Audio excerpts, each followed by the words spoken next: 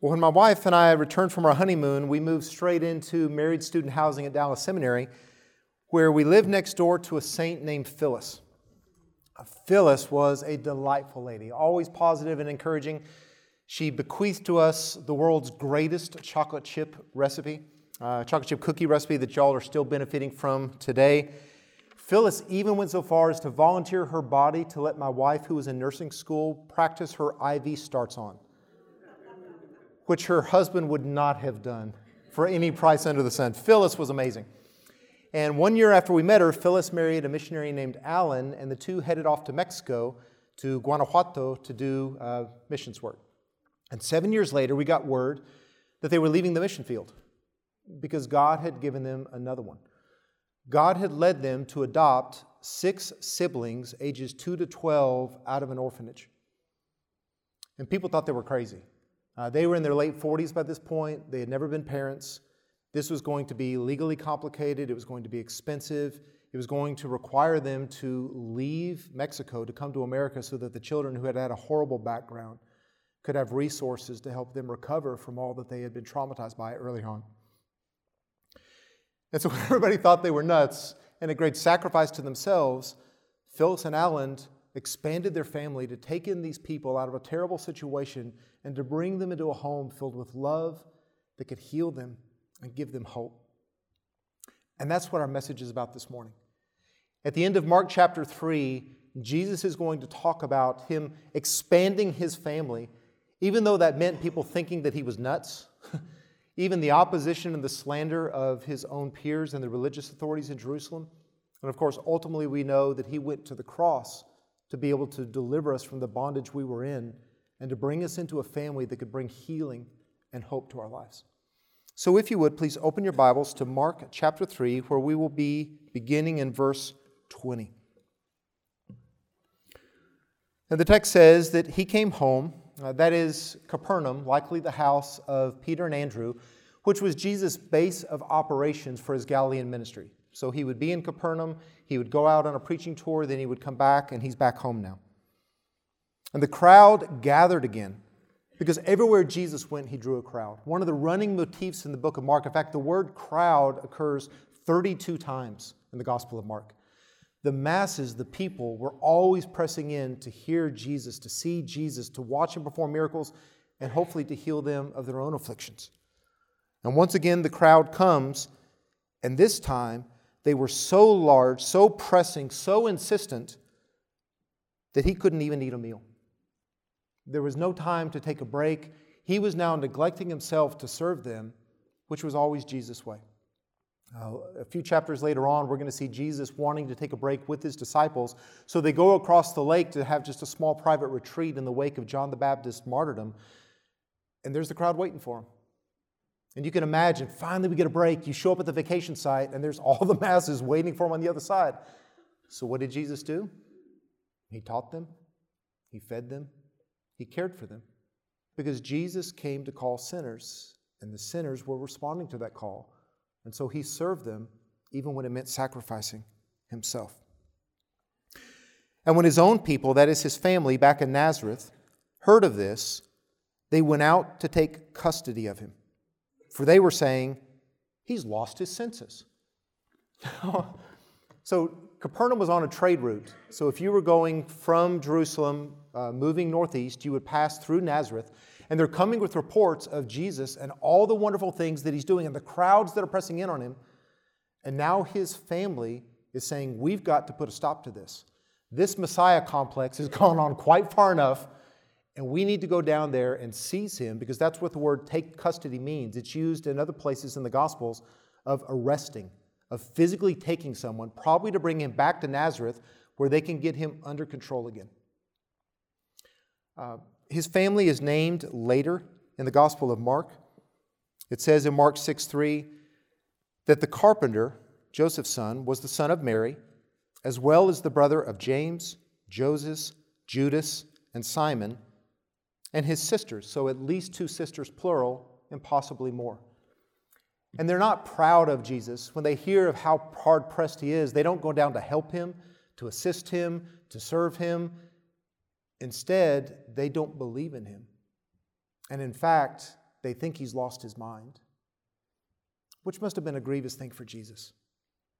It's hard enough to go and have all the opposition that's rising and growing, but to have your own family disbelieve you and reject you, and to want to take custody of you.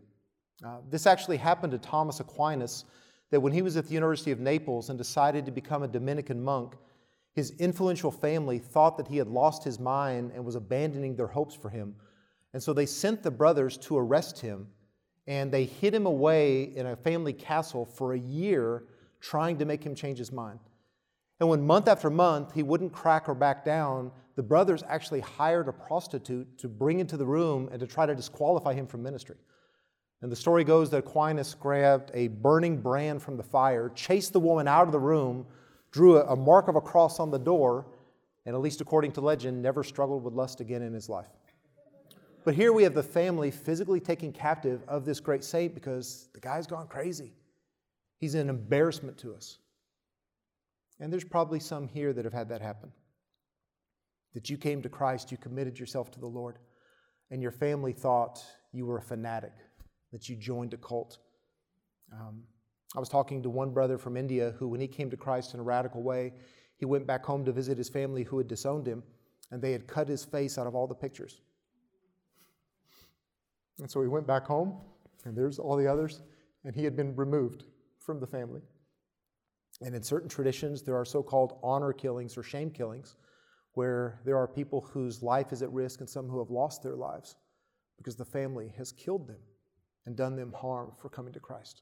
And so this is tragically not a new phenomenon. But in Jesus' case, his family says he's lost his mind. We're going to go down and take captive because he's lost his senses. And now the scene is going to shift. As they're beginning to move their way southwest, the scene shifts to Capernaum to another group of people. Look at verse 22. The scribes who came down from Jerusalem. Now, a scribe is an expert in the Mosaic law. We might liken them to a constitutional attorney. Here's the book that our people and our nation governs itself by, and we're the experts in that book. And they have been enemies of Jesus from the beginning. They are the ones that when Jesus first said to the paralytic, "Your sins are forgiven," they reasoned in their heart, that's blasphemy. That when Jesus ate with the tax collectors and sinners at Matthew's house, they said, "Who is this man that would eat with the unrighteous?" We're going to see them again and again in the gospel, and by the time we get to the end, they are among those plotting to betray Jesus, to arrest him, to have him falsely condemned, and then to crucify him. Jesus did not play by their rules, and so they wanted to get rid of him. But this group of scribes, is different because they've come from Jerusalem. This is an official delegation from the capital, not just the local scribes in the Capernaum or the Galilean area. So if you get a car drive up from the constable, that's concerning. But if there's a group from Austin, that's more concerning. And if they've come from D.C., it's probably time to go immediately to an attorney. So now these people have come from the capital to put an end to Jesus. Because look at what they're saying. He is possessed by Beelzebul, and he cast out demons by the rulers of demons. So they didn't come to listen. They didn't come to investigate. They didn't come to explore. They came to begin a slanderous campaign against Jesus, to undermine what they can't deny. So no one is denying that Jesus does in fact have the power to cast out demons. No one can deny that he is in fact exorcising these horribly possessed people because the facts are plain. There's too many testimonies. There's too many witnesses. It's undeniable. So instead, they tried to discredit him with two slanderous accusations. He's possessed by Beelzebul. It's a phrase that means the Lord of the house. It's the only time this occurs, or the first time this occurs in either Jewish or Christian literature. Some liken it to a Canaanite deity. It probably does mean Lord of the house, which we see in the second part of the verse is going to be associated with Satan himself. So in other words, Jesus has power over demons because he is possessed by a demon. In fact, they go on to say he cast out demons by the ruler of demons. What he's doing isn't divine, it's diabolical. And Jesus is going to respond by pointing out the absurdity of their accusations, and then warning them of the blasphemy of their allegations, and then explaining to them what's really going on. Look beginning in verse 23. He called them to himself and began speaking to them in parables. How can Satan cast out Satan? If a kingdom is divided against itself, that kingdom cannot stand. If a house is divided against itself, that house will not be able to stand. If Satan has risen up against himself and is divided, he cannot stand, but he is finished. So Jesus points out that if Satan, who had possessed these people, was now giving him the power to send out the demons that he had sent to possess these people, that's counterproductive. That's self-destructive. A nation doesn't send out the Air Force to bomb its army that has just taken a piece of ground. A navy doesn't send its subs to torpedo the ships that have just gained control of a waterway. That's self-defeating, that's self-destructive. And Satan is wicked, but he's not foolish or suicidal. And so this makes no sense for you to make this claim. In fact, what's going on, verse 27, he says, no one can enter the strong man's house and plunder his property unless he first binds the strong man, and then he will plunder his house. If you're going to rob a person while he's at home, you better be powerful enough to overpower the person so that you can steal what you've come to steal. What's actually going on with these demons being cast out is Jesus has come and overpowered Satan, the strong man. He has bound him, and now he is freeing these people who are being terrorized and tormented by him because he came to set the captives free. Jesus has come to liberate what Satan had dominion over. The true significance isn't that the kingdom of Satan is divided within itself and is falling from within. It's being conquered from without. And you'll remember that the very first miracle that Jesus is recorded doing in the Gospel of Mark is he cast out a demon. If you remember, right after he was baptized, the Holy Spirit sent him in the wilderness to confront Satan. So all the while that we're seeing human beings interact with Jesus and he's teaching and he's healing and he's talking to them, there's a supernatural element behind the scenes that's going on is the evil one is being undone. That Jesus came to overthrow the devil and to free us from his grasp. And if you want to know what's really going on with this untold, unimaginable amount of people being freed from demonic possession, it's God sent his Son to free us and to liberate us because he loves us. That's the true story behind this. And then he gives a warning. Verse 28. Truly I say to you, all sins shall be forgiven the sons of men, and whatever blasphemies they utter. But whoever blasphemes against the Holy Spirit never has forgiveness, but is guilty of an eternal sin. Now he begins with an encouraging word. All sins shall be forgiven the sons of men. That's tremendously encouraging, isn't it? That God's grace is so complete, that the gospel is so powerful, that Christ's sacrifice is so atoning, that any sin can be forgiven. No matter what you've done, no matter what immoralities you're guilty of, no matter what false religions you may have embraced for a season, no matter if you've strayed from God, there's nothing you can do that can separate you from the grace of God once you're in Jesus Christ. When I grew up in a legalistic church background, my understanding of the gospel was baptism forgave us of our sins up to that point, but after that we were on our own. And having been washed clean, I was now responsible to keep the canvas clean. But when I read my Bible, I knew every day that I didn't do that. And so here were new sins that I was committing, and here were good things that I should have been doing that I wasn't, and I lived in terror of God because I kept thinking that's the sin that was one toke over the line. That's the straw that breaks the camel's back. That's the one that put me over. But I'd already been baptized, and I'd already taken my silver bullet. I had the one-shot chance at cleansing, and I blew it. And I lived in fear of God until I sat down with someone who said, what an arrogant statement to think that you have anything to do with your salvation.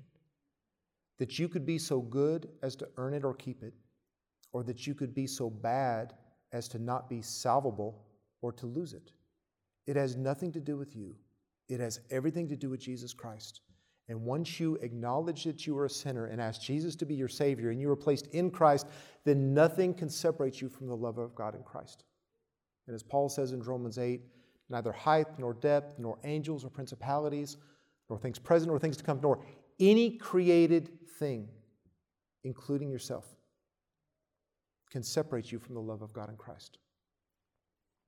But then he gives this really scary statement, that there is this blasphemy against the Holy Spirit. And the one who does this never has forgiveness, but is guilty of an eternal sin. In other words, their guilt is unforgivable or unpardonable, and therefore their suffering will be eternity because there's no one to absolve them of that punishment. Now, this has frightened a number of Christians through the years. Have I done this? Have I blasphemed God in a way that can now distance me from the grace of God in Christ? There's actually a website out there that has people deconverting. And they have these poor people who grew up in Christians' homes who used to identify themselves with Christ and now have moved beyond it, and they blaspheme God online. And they curse Christ online. And it's terrible. And it's terrifying. And your soul shudders for these poor people that have gone so far as to want to desecrate the one that was sent to die for them. But is that unforgivable? Can we do something that separates us permanently from God? Fortunately, Mark specifies exactly what the sin is that comforts us today in verse 30. The reason Jesus said that in verse 29 is because they in verse 30 were saying, he has an unclean spirit. The scribes who knew the law intimately, who were faced with incontrovertible evidence that Jesus had power to cast out demons, was performing these wondrous miracles, weren't just saying once. They didn't just utter a simple sentence that was a slip that came out or something they said in a foolish moment, and that sentence separated them forever from God. They were continually saying. They had set themselves against Christ. In other words, God in the flesh, walking on earth, performing these irrefutable miracles.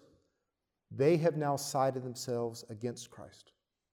They have said, we've come all the way from Jerusalem not to consider, not to explore, not to ask if these things might be true, but to begin a campaign saying, all of that work that is done by the Holy Spirit is diabolical, is really the work of Satan. In other words, I don't think that is a sin that can be committed today. It was something very specific to that time that was to this group of people, and Jesus warns them, you need to be very careful about what you're saying. Blasphemies against God, blasphemies against the Son, blasphemies against the Spirit are sins against God, but it says that all sins are forgivable in Christ. The issue with someone who has come to this level of hard-heartedness is if you truly are setting yourself against Christ, if you truly are saying that all of his miraculous deeds are of the devil, then you are not in a frame of soul or spirit that you will ever come to Christ for forgiveness. You're never going to come to him and say, Jesus, forgive me, if you've reached this point. And therefore you will die in your sins, and you will suffer eternally for them. And now the story rejoins the family in verse 31. And this is the first instance of what commentators call a Markan sandwich. So if you want to impress your friends, the technical word for it is an intercalation or a framing technique, but sandwich is much preferable. I thought about having a cute slide of Mark's sandwich shop and having these 9 different sandwiches that he has, because there's 9 of these. But basically what Mark does, and it's one of his characteristics as a writer, is he'll start to tell a story, and then he'll interrupt himself to tell another story, and then he'll go back and finish the original story. And he does this at least 9 times. So the story started with the family leaving Nazareth, and if we went straight from verse 21 to verse 31, it's seamless. It fits perfectly. We just have the 2 bread together, and we took out the filling. But the purpose of the filling in the Markan sandwiches is to help us understand what's going on in the other story. In this case, the opposition against Christ from his own family that said he's lost his mind. From the official scribes in Jerusalem, we're going to begin a slanderous campaign against him, is going to contrast with the new expanded family that Christ came to redeem and die to create. Look at verse 31. Then his mother and his brothers arrived. And standing outside, they sent word to him and called him. And a crowd was sitting around him, and they said to him, Behold, your mother and your brothers are outside looking for you. So there's kind of a funny irony here. Those that are closest to Christ can't get to Christ because of all the people crowding around Christ. There's the outsiders and the insiders, and the outsiders are those who don't believe what he's saying about himself and God. And the insiders are those who do believe and are hungrily gathering what's at his feet. And so they send word to the front, your family's here, your family's here, your family's here, your family's here. And what would you expect Jesus to do? Hey, I'm sorry, I got to take the break. My family's here. Or, I'd like everyone to meet my family. Or, it's Queen Mary. Let her join me up front. He does none of those things. Instead, what he says is, he asks a puzzling question in verse 33. Who are my mother and my brothers? Now, that would seem to be a fairly obvious question. It's Mary. There's no mention of Joseph because he's likely deceased by now.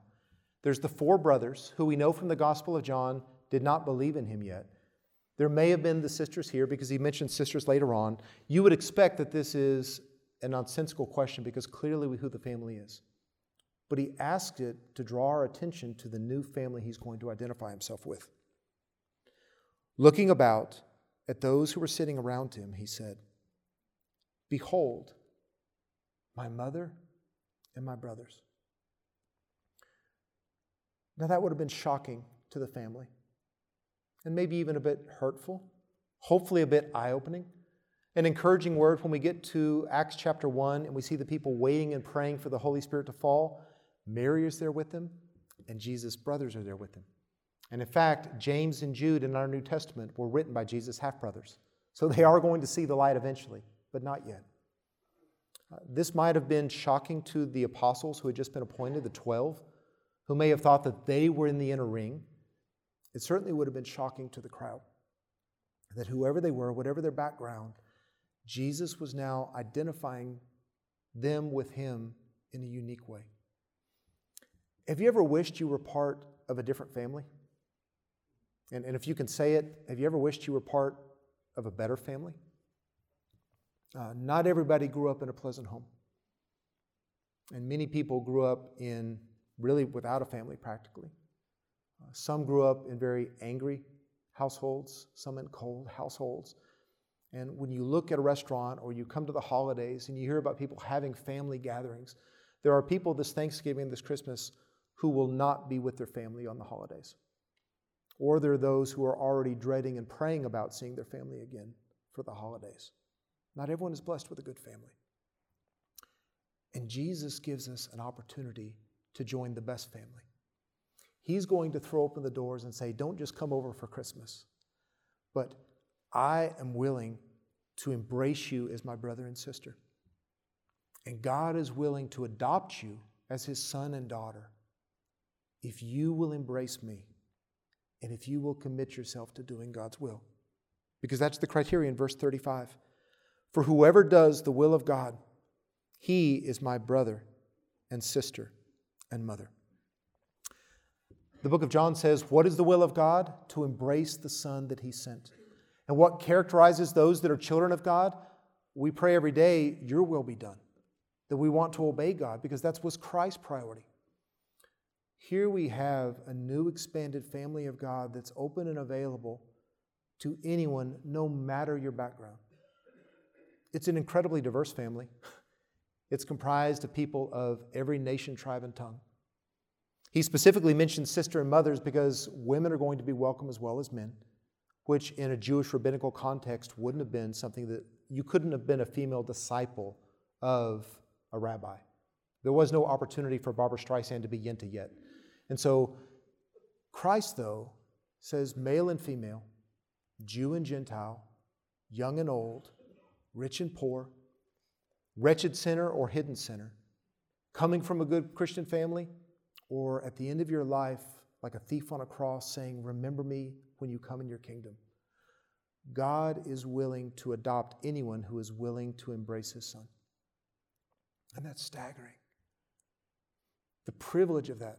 I'm blessed to be a part of a very good family. And so there's more than 50 family members of mine that live in Denton, and we have a very strong family identity. My youngest brother created a website called Browntown, and so the family members can go on and we can join Browntown. My son had a school assignment where they had to create their own perfect society, and he created Brownsville. And if you were a Brown, you were in the upper ruling class. And if you weren't a Brown, you were part of the subjugated servant class. And we are proud of our family. But it's got flaws, and it's got challenges, and it's got sin and sinners. But not in God's family. In God's family, there's the perfect father. And there's the perfect older brother. And He puts His Spirit within us to keep making us better and better sons and daughters and better siblings. The family of God is an eternal family. That we have all lost loved ones that we hope to see in heaven someday if they are in Christ. But if you are a Christian, we are the forever family. And we will be with each other in the presence of God on a new heaven and earth in glorified bodies forever and ever. We're all equal. There's no rule of favored sons other than Jesus Christ in the family of God, that we're all equally loved by the Father. We're all equally embraced by the Son. We're all equally welcome to approach the throne of grace with boldness. There's no younger children. There's no middle child. We're all equal in the eyes of God. We're all equally dependent on grace because none of us deserve to be in God's family. All of us are sinners. None of us deserved to be adopted. But God so loved us that He sent His Son to be rejected by His own family, to be rejected by His own people, to be slandered by the experts in the law that He wrote and that was all about Him, to eventually be betrayed and mocked and beaten and scourged and crucified because God loves you that much. He wants you in His family that much. And that opportunity is available to anyone at any moment if you'll say, Jesus, I'm a sinner, save me. And in that moment, we are born again. We become a new creation in Christ. We receive a new nature. And just like our friends, when they adopted these 6 siblings, they received a new citizenship. In that moment when the adoption went through, they became American citizens. They got the blue passport, and now they had all these rights and privileges that they didn't before.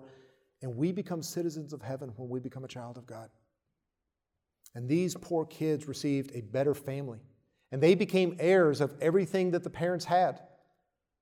And we also become part of a better family. And we become co-heirs with Christ. That you will inherit the earth someday, Jesus says. The glories of heaven available through Christ are ours in Jesus Christ. We have a wealthy family. And all of it is available to the children. And just as these 6 kids were delivered from a desperate situation, Jesus overpowered Satan to deliver us from our desperate situations, from our addictions, from our bondages, from our sin. And just like they took them out of a not nice orphanage and brought them to a new place and gave them a home and gave them everything they needed to heal and restore them, God also heals and restores us. That God loves us too much to leave us the way we are. And the Holy Spirit works on us to make us more holy and more righteous and more humble and more loving, which makes our life better and all of our relationships better. And just like these kids became part of an extended family that now began to come to their birthday parties and give them Christmas gifts, we become a part of an extended family that extends all the way around the globe. And so when Knock and I went to Europe, we met people for the first time that we couldn't communicate with, but there was a kinship and an affinity and a connection that was immediate and tangible because we were Christians. And we had more in common with them than we do with certain non-family Christian members that we can't hardly talk to. Our family extends throughout time, from Abram and the patriarchs all the way to the last disciple who will be made. This is a glorious family to be part of, this new family of God. And it's one family. If you are in Jesus Christ, then you are in the family of God, and that means that you are connected with every other Christian in the family. If a parent adopts a child, the existing siblings have to welcome and embrace that child. We don't get to reject those whom Christ accepts. If anyone is in Christ, then they are our brother and sister in Christ, and we must embrace them and welcome them and be loyal to them and to help them no matter who they are. Anyone that comes through that door and gives their life to Christ or knows Christ is family. And we're obligated to love them and to care for them. And also, we are obligated as God's family to love one another. It doesn't matter if we like them. It doesn't matter if they are like us. Our Heavenly Father cares very much how His children treat each other. And as Christians, we are expected and obligated and have the opportunity and the joy to love other Christians, irregardless of who they are. This is a wondrous family. My brother and I went on a mission trip to Mexico, and we were working at an orphanage, and Dave got an extended conversation with someone that had a really tragic story. And David said to him, "The days ahead can be better than the days behind." I never forgot that phrase. Those days behind are horrific, and I have no idea what you've gone through. But the days ahead can be better than the days behind. Because even though your family didn't treat you well, and now you're in an orphanage, you don't feel like you have a family, but there is a perfect Father who wants you to join His family. And He sent His Son to redeem and deliver, and all you have to do is say yes, and instantly you will be adopted, and you will be welcomed, and you will become a child of the living God forever, ever, and ever. So if you do not know Jesus Christ as your Savior, if you don't know God as your Heavenly Father, today would you join the family of God? Today would you just admit, like all of us have done, I'm not perfect, but I need to get right with a perfect God? And the only way to do that is to accept the righteousness of the only perfect person who ever lived, and to let His death pay the penalty for the sins that I committed. And when we say, "Jesus, I'm a sinner, save me," we're adopted into the family of God, and that can happen like this. And y'all can join us for the family meal in just about 3 minutes. So if you don't know Jesus, would you join the family of God and let the days ahead be better than the days behind? And for those of us who do, when those people come, we have to welcome them. Those doors have to swing wide for every person.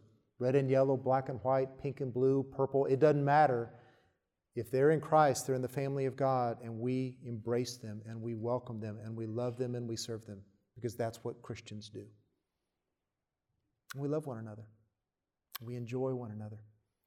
So someone was asking, we're trying to make plans for Thanksgiving, and it's complicated like for everybody because everyone's so busy. And Dave's comment on the email thread was, "All I care about is lots of Browns together." And that's right. It doesn't matter where we meet, doesn't matter what we eat, doesn't matter whether it's dinner or lunch. All we want is lots of family together. And that's what we get to do every Sunday, every Thursday, throughout our week. We're brought into the family to enjoy the family. Church is intended to be a blessing, not a burden. Coming to Sunday isn't checking a box. This shouldn't be an onerous obligation. It's a joyful thing to be with the saints of God. It's a wonderful privilege to be able to gather here and enjoy one another as we do, and to be grateful for that, and to protect that, to enjoy that, to welcome others into that, so that then we can go out into the neighborhood of the world and say, God sent His Son to adopt you in His family. And if you'll receive the Son, the Father will adopt you. Come join the family of God. Come be part of the family of Christ. Would you pray with me? Father, we do thank you for your great love for us, that you would sacrifice your only worthy Son in order to save such worthless sons and daughters. Father, that you would take the only true one that ever lived and let Him bear the penalty for all the unfaithful ones who followed after. We praise you that Jesus Christ was indeed strong enough to bind the strong man and to redeem us out of our bondage. We thank you that He was so loving as to sacrifice the love of His own family, the esteem of His own peers, ultimately His own life, and ultimately His Father's approval in that dark moment when He was forsaken. And all so that we could join the family of God. Thank you for this wondrous, glorious, magnificent truth. Would we embrace it? Would we live it? And would we eagerly invite others to join it? And we'll ask these things in Jesus' name. Amen.